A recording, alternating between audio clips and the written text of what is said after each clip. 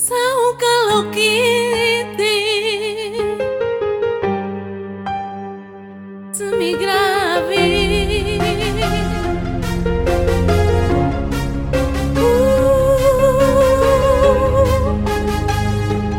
Andreza.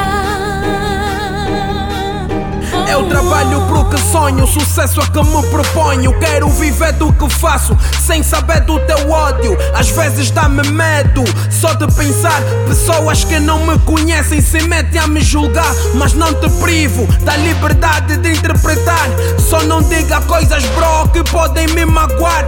Uns só sabem criticar porque é mais fácil falar, mas não sabem o que eu sinto, que no mic estou a te levar. Eu dava tudo para não ser MC, mas não tenho culpa do que eu escolhi. Viver de letras, aturar haters, eu sou pressa a pagar por uma carreira.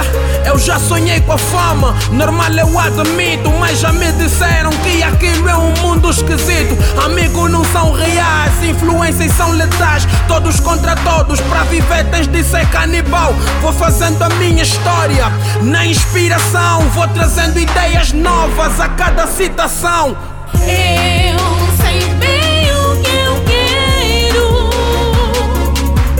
Minha música é meu ar verdadeiro. Não ligo pro mundo, não ligo pro haters. Focado no que eu amo, sem saber as barreiras. Vivo a cada minuto com pessoas que eu amo. Vejo sorriso em pessoas com poemas que eu declamo. Então sinto que é o melhor que eu sei fazer.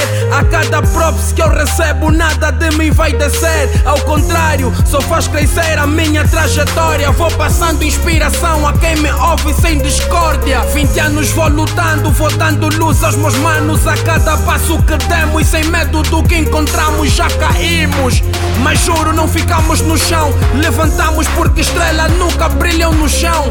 Irmãos trabalham comigo, sustentamos um sonho. São 7 andares da esperança, então cagamos para todos. Alma na minha música é minha alma. O que eu faço é minha vida, o mundo não me dá nada. Estou firme nos meus passos, eu sei bem o que eu quero. Não é só Angola, maniga, eu quero o planeta inteiro.